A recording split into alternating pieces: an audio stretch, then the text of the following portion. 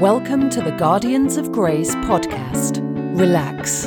You have found the right place. We're here to serve.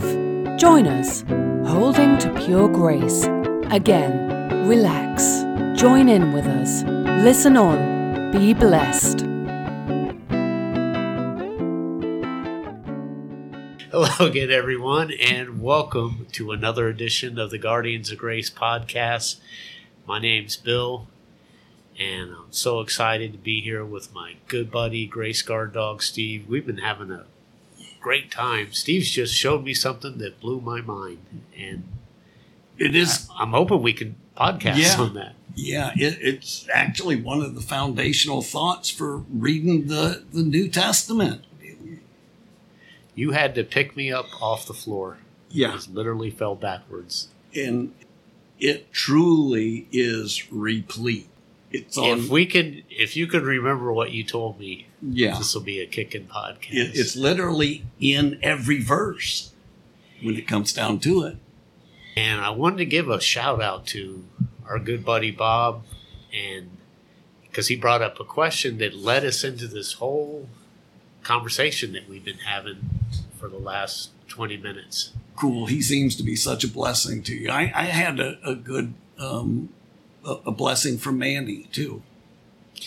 Another good friend too. Yeah. Always encouraging. Yes. Yeah. And Holy Spirit, if you can bring this back to my memory and Steve's memory, really it's on you. What did Bob say? Well, that's what sparked because we talked about Hebrews 6 falling away. What does that mean? And we saw a lot of, in way of review, a lot of comparison. In fact, the whole book of Hebrews is basically a comparison, a side-by-side comparison of the two covenants. And it keeps talking about the new covenant in terms of better promises, better. Did we count 11 or 12 or 13 betters? We did. And he really liked that. And awesome. I really like it. Yet, we still hear a mixture of the two covenants when we turn on the TV or turn on the radio. Lord, yes, yes. I hope he's got the two covenants clearer than the TV and the radio do. He does, and he definitely does now. And I do. It's easy to go back to it's the default mode is to go back to the old covenant. We were never as Gentiles, ever under the old covenant. But like our friend Big J from the last podcast was brought up under the old covenant and then made the transition. So I can understand him using such words like lack of commitment and broken promises, rededication, to the point where he was in rough shape. Oh, he was clinically depressed. Yeah. He was clinically depressed. He was in a dark place, very, very, very dark place. You had to monitor him, had to check in on him and everything. Yeah, you kind of had to be his beside him friend for a week or so. Yeah. Remember that. But anyway, let's look at we were better talking promises. About Hebrews 6. Yeah. And do you remember the word that he said about better things? That they were persuaded. The writer of Hebrews was persuaded of better things, and that was our word, patheo. We didn't do a redneck Greek word study, or did we? We kind of did. I don't know if we formally called it a redneck Greek study or not, but here goes the short one anyway. Yeah. Patheo, persuaded, means persuaded into action, persuaded to listen, persuaded to obey, persuaded to trust, and persuaded to have confidence. And all these that we found of confidence, trust, listening, obeying, they all had one common, it's a verb, by the way, And it can be active or passive, but what blew our mind was how many of them, when it comes to the new covenant, we didn't find any active. No, not as far as doing good is concerned. You can find plenty of active verbs about not obeying. You can actively not obey, but they were all in the not obeying actively. Yes, but the persuasion was actually passive voice. He did not persuade himself. That persuasion is not anything he could take credit for, the writer of Hebrews. He said, I'm persuaded, in an invisible Holy Spirit force caused him to be persuaded. Have you studied the Bible for 40 years and come? Yeah, he didn't do that. No, he didn't. Neither did the Apostle Paul, no. who knew the Bible. Yes. Was not persuaded that he had to be persuaded that Jesus was who he was. Yeah.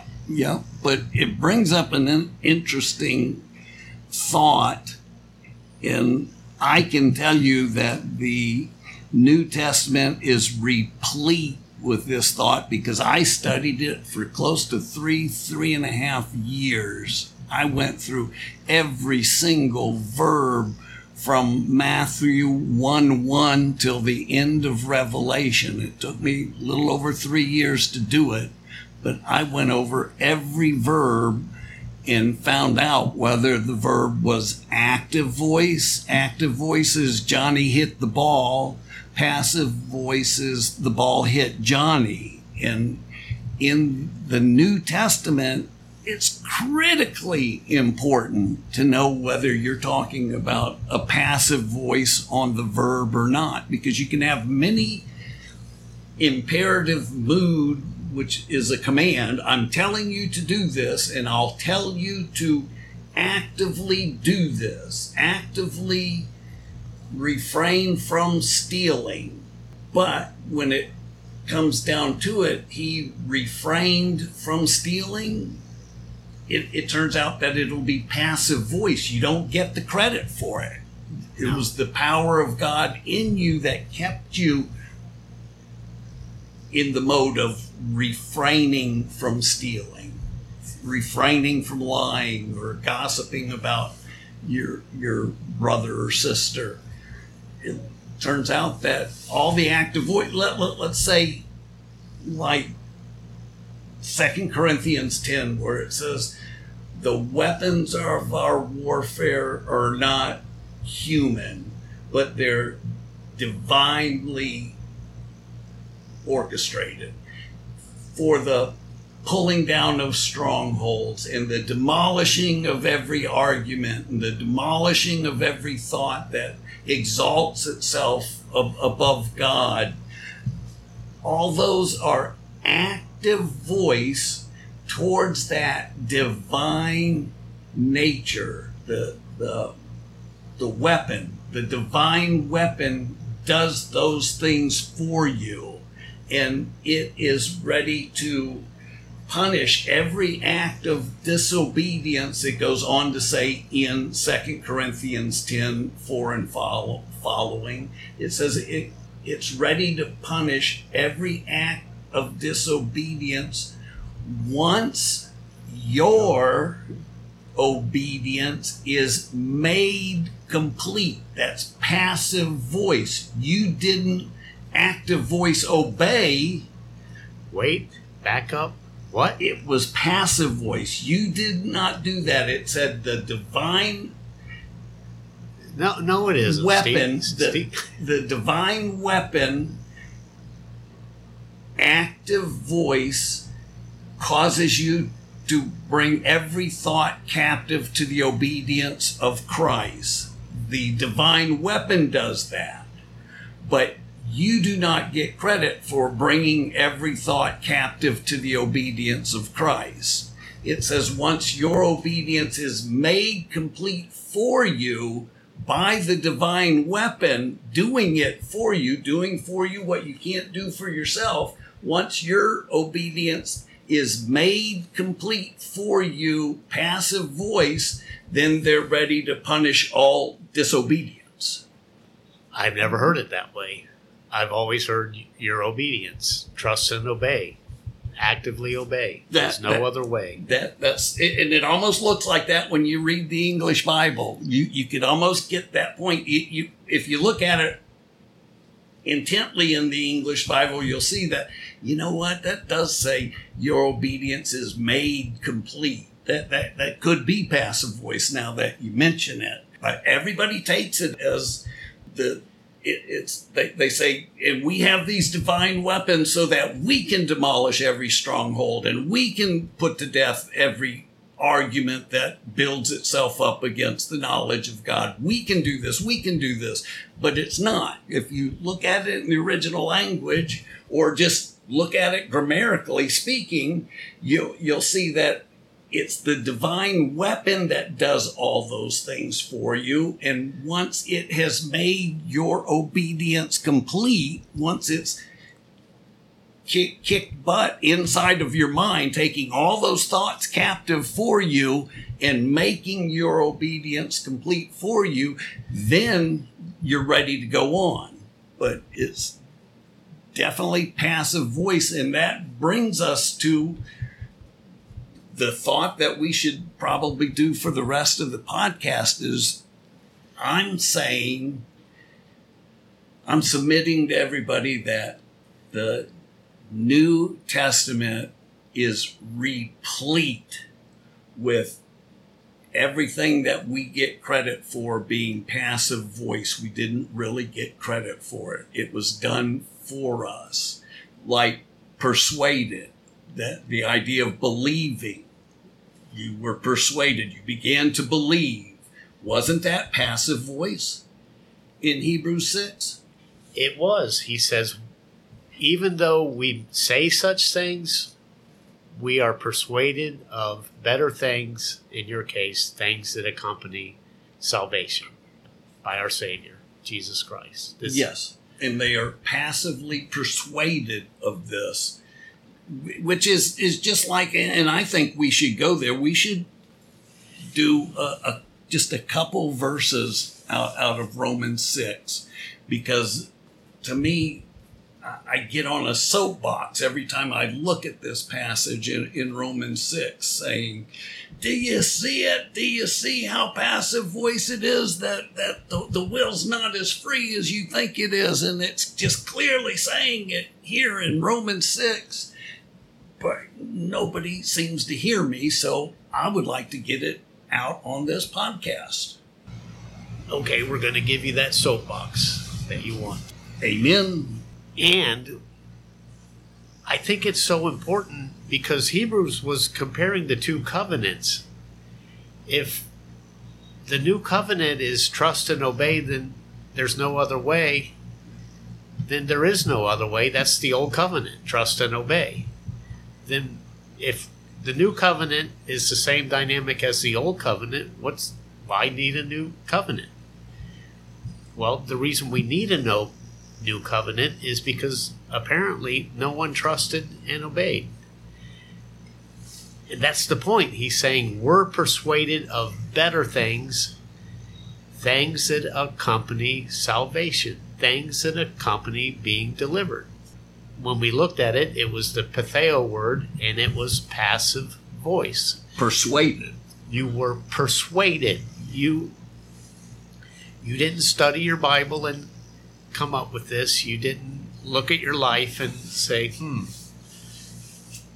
I need to just, The energy of God overmastered you.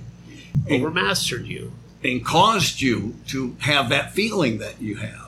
Paul says something very important, and it has to do with being persuaded. To be persuaded, you have to understand something. You have to understand the dynamic that's going on. When Paul gives his Romans 7 speech, yes, doesn't he say, I don't understand, or I do understand? Do not. Now I understand. I figured it out. He doesn't say that. He says, I don't understand what I do. And then he goes over all the things that we've been told to do. He goes over being committed. He goes over being having the law, dedicated. And then he just says, I don't understand it. I can't do it. Wretched man that I am. Who will deliver me from this body of death? Who will Yeshua me? Who will save me from this body of death? Thanks be to God through Jesus Christ. Now, Jesus Christ is actively rescuing the Apostle Paul. He's actively persuading him that way, the way of commitment, the way of using your own willpower and really committing yourself and learning what you're supposed to do and not do, he's persuaded that doesn't work. And I think the Apostle Paul was the one picked because he had a pretty good track record of doing good, obeying the law, being committed to the law. So the writer of Hebrews is saying, fearful expectation, those are things that belong to the old covenant of you using your willpower and trying to commit to living a better life, of trusting and obeying. He says, those belong to the old covenant. He says, I'm convinced of better things, in your case, things that don't belong to the old covenant, but things that belong to the new covenant, which is a covenant of salvation, which is a covenant of being delivered from the body of sin and the body of death, the messing up and feeling wretched man that I am. That's not a better thing. That belongs to the old covenant. And the better things belong to the new covenant. And the better things are something nobody figured out. Nobody did their homework, studied the Bible. If anyone could have, Paul was a Pharisee. I think as a Pharisee, you had to memorize the whole Old Testament. Well, you had to memorize the first 5 books by the time you were 12, just to qualify to maybe be a Pharisee one day. And then after you did that, you had to have the whole rest of the Bible and be able to cite it for memory and answer questions from the elders and the other Pharisees. So that was a pretty tall task to do, which means you would have really understood you would have really been familiar with it, but you wouldn't be persuaded that it didn't work. That persuasion had to come not from the letter, which kills, but it had to come from the Spirit, which gives life. It's the Spirit that points you to convinces you, persuades you that I can't do any of this stuff that's written in the law. I need a new covenant. I need the power of the Holy Spirit to live his life through us, and do for us what we can't do for ourselves. To borrow one of your sayings that I should be saying better, having heard you say that so many times. Literally, but let's believe, persuade. Literally, they're from the same word, patheo, and there's also another word, apatheo. We get our word apathy, and apathy is just unbelief. And a person that is trying to keep the law in his own human effort is actually an unbeliever. And when he says, I'm persuaded of these better things, it means I believe better things. I believe these better things, and you don't end up saying, I believe that the old covenant taught me that I can't produce a satisfactory Christian life. That's not where he was persuaded. Yeah. In other words, that new belief that he had actually was God generated. You don't get questions like from the rich young ruler, what good things must I do to get eternal life, if you're convinced that you can't, there's nothing good you could do, right? Right. And Jesus gave him a clue. I don't think he picked up on it, but he said, Why do you call me good? Only God is good. You've got to believe that.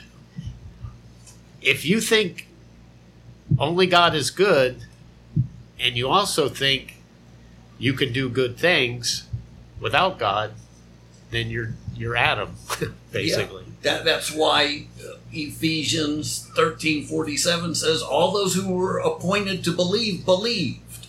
And that's why Philippians 1, the last verse in Philippians 1 says, it's been granted to you not only to suffer for Christ, but also to believe in him. Because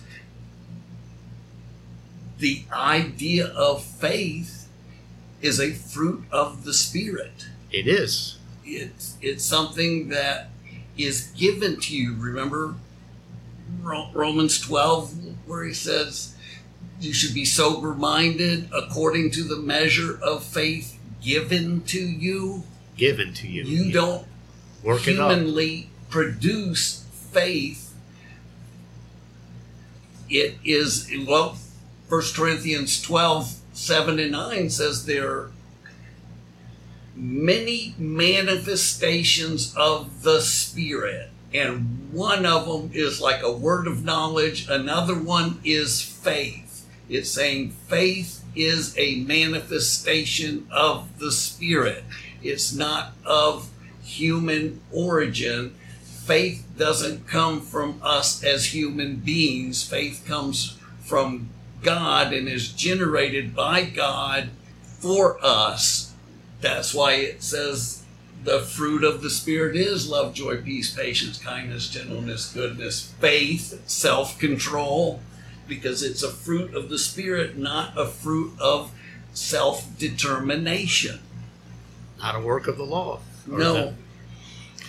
Well, you mentioned Romans 6, and I think you're going to have a pretty hard time explaining Romans 6 because it clearly says that we need to be obedient. We need to obey. So go ahead.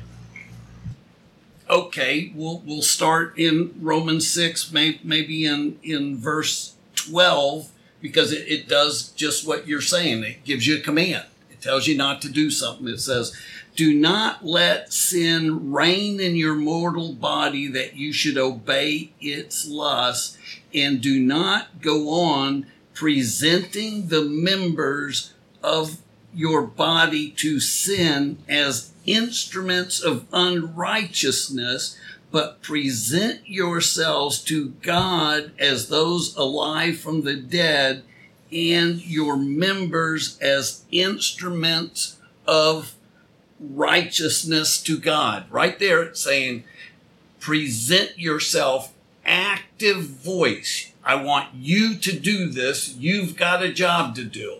And in the New Covenant, in these epistles and in the New Testament, you'll see over and over, it tells you a command. It tells you to do something, active voice. But we're going to see what voice it's used when we're actually talking about the credit for having done it. Okay, so it said, active voice, don't present your members to sin as slaves for obedience. Then in verse 16 of Romans 6, it says, do you not know that when you present yourselves to someone as slaves for obedience, and there's that word, we may have to look at the definition of it, huh? That's that word. Obedience is huperkoia, and it means committed to do the right thing of following a command. Okay. No, it doesn't mean that at all. You know what it means? Under hearing. Under the hearing. Simple word.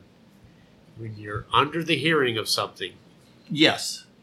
But let's take it as obedience for the sake of argument here. It says, don't you know that when you present yourselves to someone as slaves for obedience, you are slaves to whom you obey, either sin resulting in death or obedience resulting in righteousness. It says, don't you know when you active voice do this, you could present yourselves as a member of sin, an instrument of sin, or you could present yourself active voice as an instrument of righteousness to God. But look at what the next verse says. It says, but thanks be to God that though you were slaves of sin, you became obedient from the heart to that form of teaching which you are now committed. It says you, active voice, became obedient to that form of teaching which you are now committed. Began to believe that form of teaching which you are now committed to. Active voice, but you see, it said, thanks be to God that you were doing the active voice. Why wouldn't it give credit to you and say, thank you for doing that?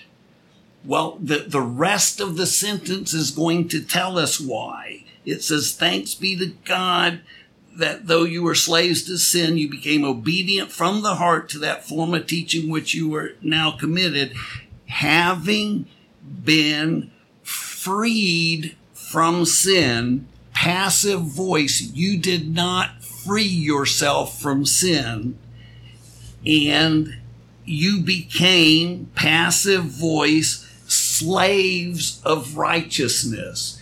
You became, passive voice, slaves of righteousness. You were freed from sin and enslaved to righteousness. That's why he said, thanks be to God, because God did all that for you. That's why Paul could say, I don't understand what I'm doing, and if it's me doing what I hate, it's not even me, but it's sin controlling me doing this. Who will separate me from this body of death? Thanks be to God in Romans 7. Just like he says, thanks be to God here in Romans 6, because it was God's energy that freed you from sin and enslaved you to righteousness. Then it goes on to say, I'm speaking in human terms because of the weakness of your human nature.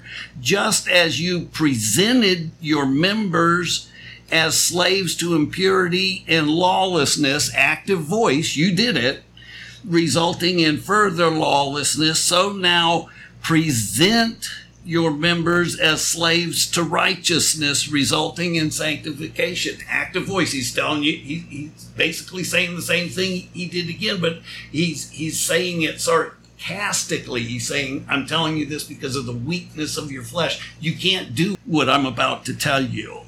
And that's why he says, I'm speaking in human terms because of the weakness of your flesh. Then it goes on to say, for when you were slaves of sin, you were free in regard to righteousness. When you were controlled by sin and enslaved to sin, something you were powerless to do anything about, you were free in regard to righteousness. Therefore, what benefit were you then deriving from the things which you are now ashamed? The outcome of those things is death. But now, having been freed, passive voice, freed from sin and enslaved to God, you're a slave of God. Does that sound like you've got a free will? Or is that saying you're enslaved to God? Passive voice. You didn't free yourself from sin and you didn't enslave yourself to God, even though earlier in the chapter it said, so now present yourself as instruments to God. It was telling you to do this, but is clearly telling you that you couldn't do this and that God gets all the glory for what he is doing in and through you, for you. He is setting you free from sin. He is causing you not to embarrass yourself anymore. He is setting you free from that bondage to embarrassment that you can't and never have been able to get yourself out of, and never will be able to get yourself out of. This passage is clearly saying that you were set free and you were enslaved to God, and you derive a great benefit. The outcome is sanctification, resulting in eternal life for you. For the wages of sin is death, but the free gift of God is eternal life in Christ Jesus. In Christ Jesus, in his power, you manifest eternal life. And when you're manifesting eternal life, you've been set free from sin. You didn't do it. You were set free, and you were enslaved to God to be his instrument that he uses to manifest himself through.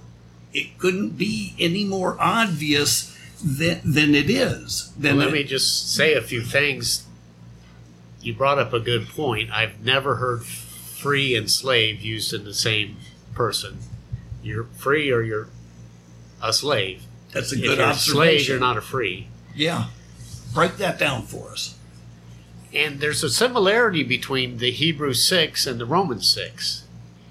The Hebrew 6, he's talking about the two covenants, but we're convinced of better things in your case. The freedom belongs to the new covenant. That's what the writer of Hebrews said. That's one of the better things. And Romans said it. Sin will no longer be your master. Because you are not under law, the old covenant, but under grace, the new covenant. Sin shall not be your master, because you're not under law, the old covenant, but under grace, the new covenant. I'm convinced of better things, you won't be a slave. But if you still think you're under the trust and obey, keeping the law, then you're going to do what Paul says in Romans 7. I don't understand what I'm doing. I can't stop sinning. The first thing in Romans 6, he's asking you to get your identity right. And we don't really relate to slavery and freedom, but if I work at Home Depot, then I should not show up to Lowe's. I used to work at Lowe's, and I shouldn't show up to Lowe's for work because I'm not under the employment of Lowe's. I'm under the employment of Home Depot. Not that either one's better. I'm not making that example.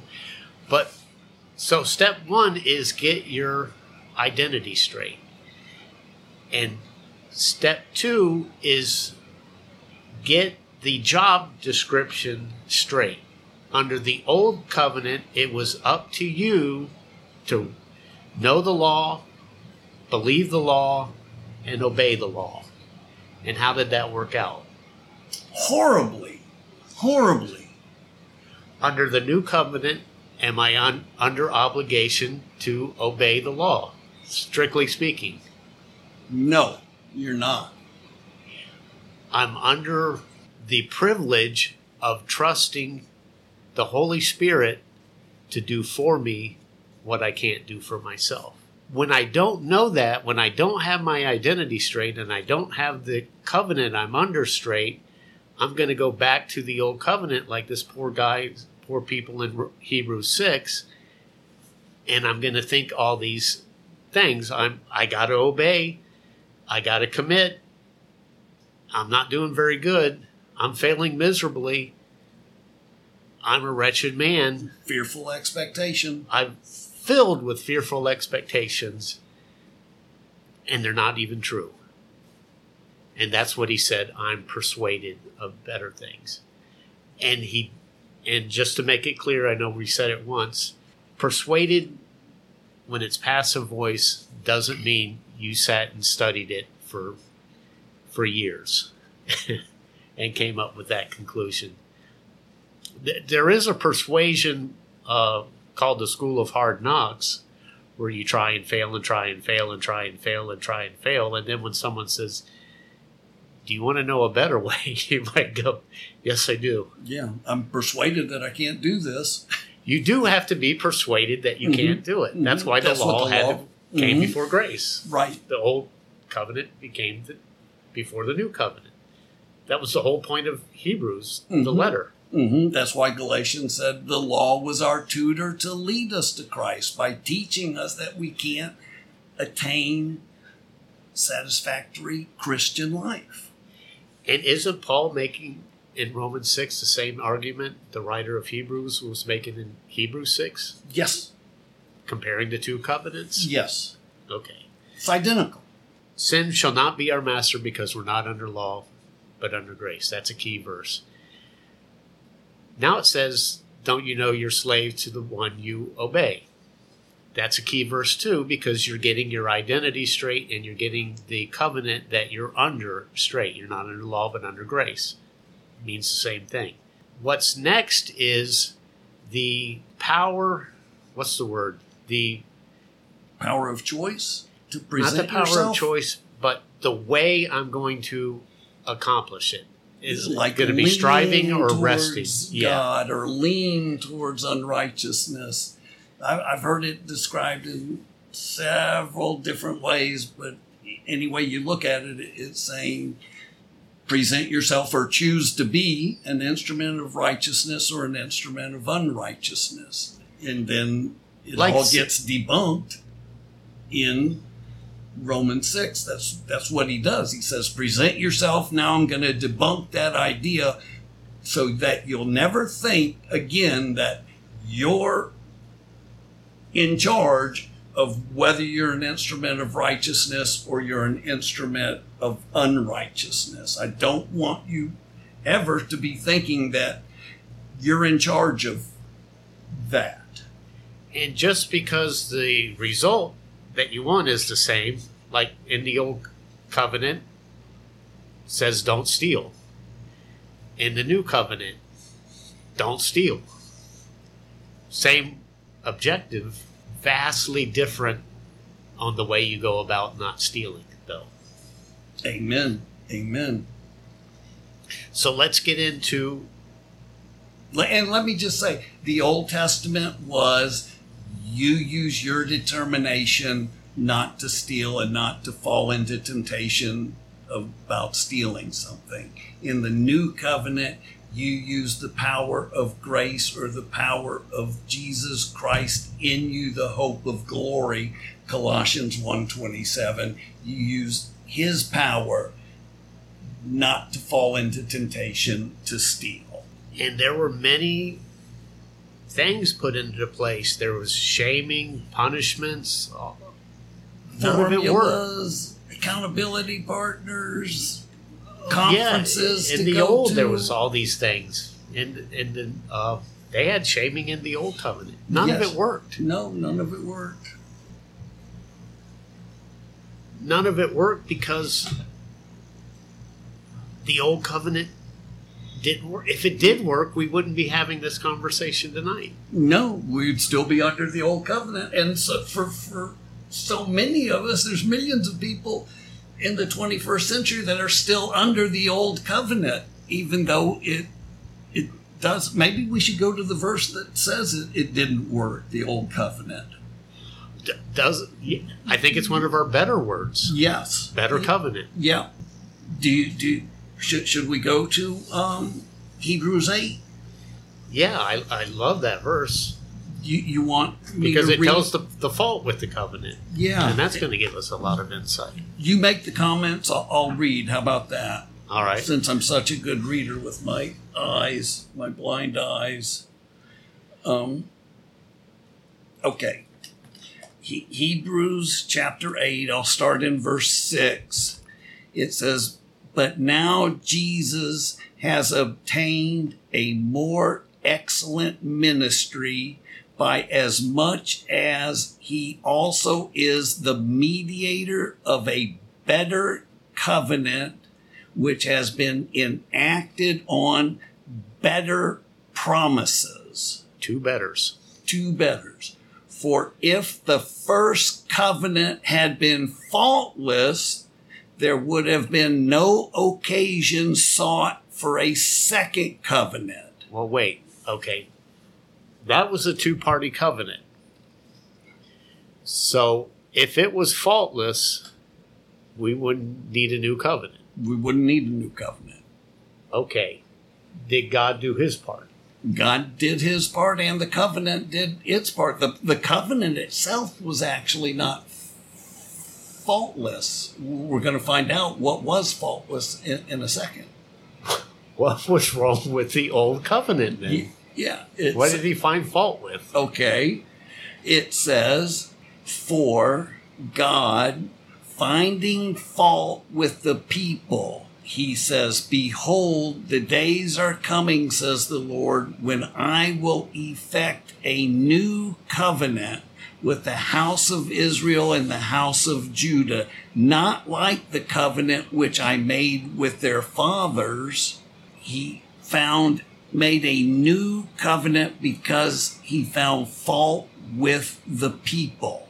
And they had to live. So he made a new covenant because they couldn't live up to the old covenant.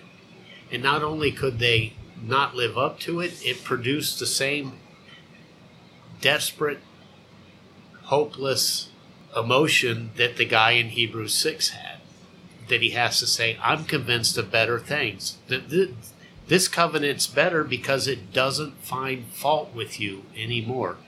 That's the better part. It is impossible for God to find fault with you in this new covenant. Their sins and lawless deeds I'll not remember as much. I will remember no more. I will always see the people of the new covenant as faultless vessels for me to use. And see, I can never believe that was that good. I thought when it said, I'll remember their sins no more, I thought, man, that guy, again, I'm going to overlook it. It's not that. It's literally God. I don't know how he did it, but he put that out of his memory. He really doesn't remember our sins and lawless deeds anymore. That's exactly what it says here. He says, on that day when I took them by the hand and led them out of the land of Egypt, for they did not continue in my covenant, and I did not care for them, says the Lord. For this is the covenant that I will make with the house of Israel.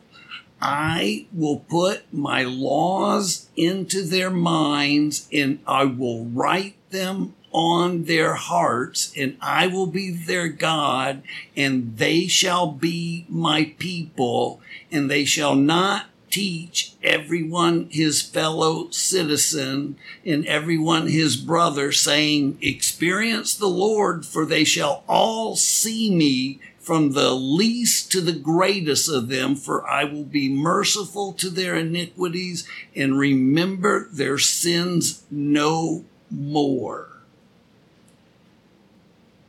No more.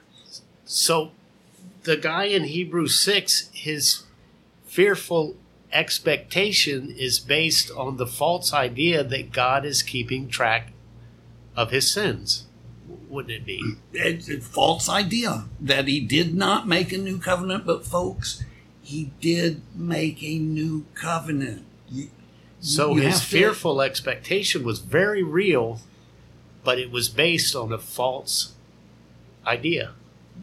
That's why the feelings were very real, but they were not based in reality. The reality is that he made a new covenant with us. And in that new covenant, our sins and lawless deeds, he'll remember no more. And he'll put his spirit in our hearts to do for us what we can't do for ourselves. We will be the vessels that he uses. That's why in Romans 6 it was saying, present yourself as an instrument. We are the instrument that he uses to accomplish his eternal purpose. Now he uses Jesus in us, the hope of glory, to manifest himself through us, and that makes us pure and holy and blameless when he's manifesting, and it makes us feel heaven on earth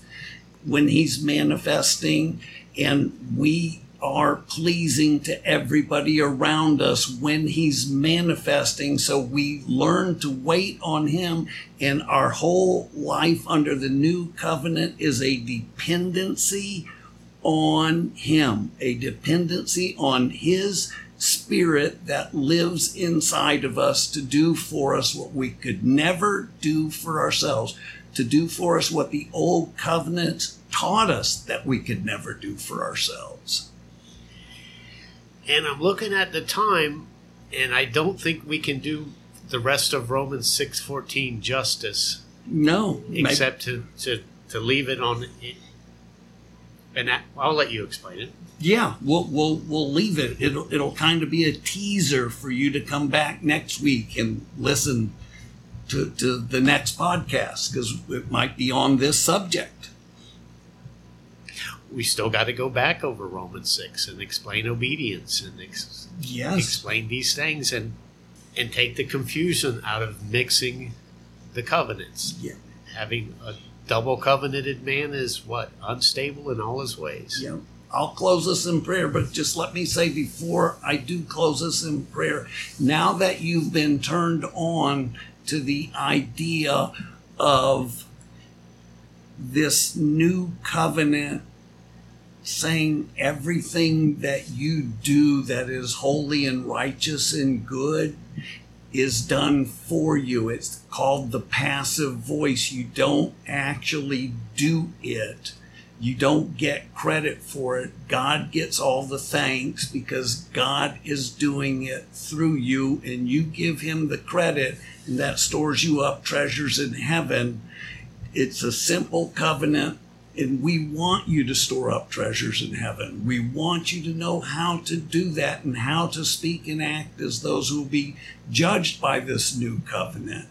But a lot of it has to do with just how much of the epistles in the New Testament uses the passive voice when it comes to the do's and don'ts that you get credit for. You get credit for what God did through you, and it never says you did anything good in the active voice. It always turns out to be in the passive voice. And you'll see that is just a huge game changer when it comes to reading the New Testament and the New Testament epistles. It gives you a new lens in which to look at these epistles. So, Father God, I just pray that you give us the eyes of our heart to be enlightened, that you give us a spirit of wisdom and revelation so we can see these epistles under a new lens, and we can see that the weapons of our warfare are not human. They're divine weapons, and those divine weapons tear down all the lofty arguments and all the strongholds that bind us up and everything. The divine weapons do all those things for us, and they're ready to punish everything once our obedience is made passive voice complete by our divine weapons that we have when we received Christ. They do everything for us, our divine weapons do, and we get the credit for what they do. That's good news. That's good news. That's better things. Yes, and I say all that in Jesus' name. We love you guys. We love you guys. Good night, you guys. We do love you. We will see you next week. Be blessed. Bye-bye.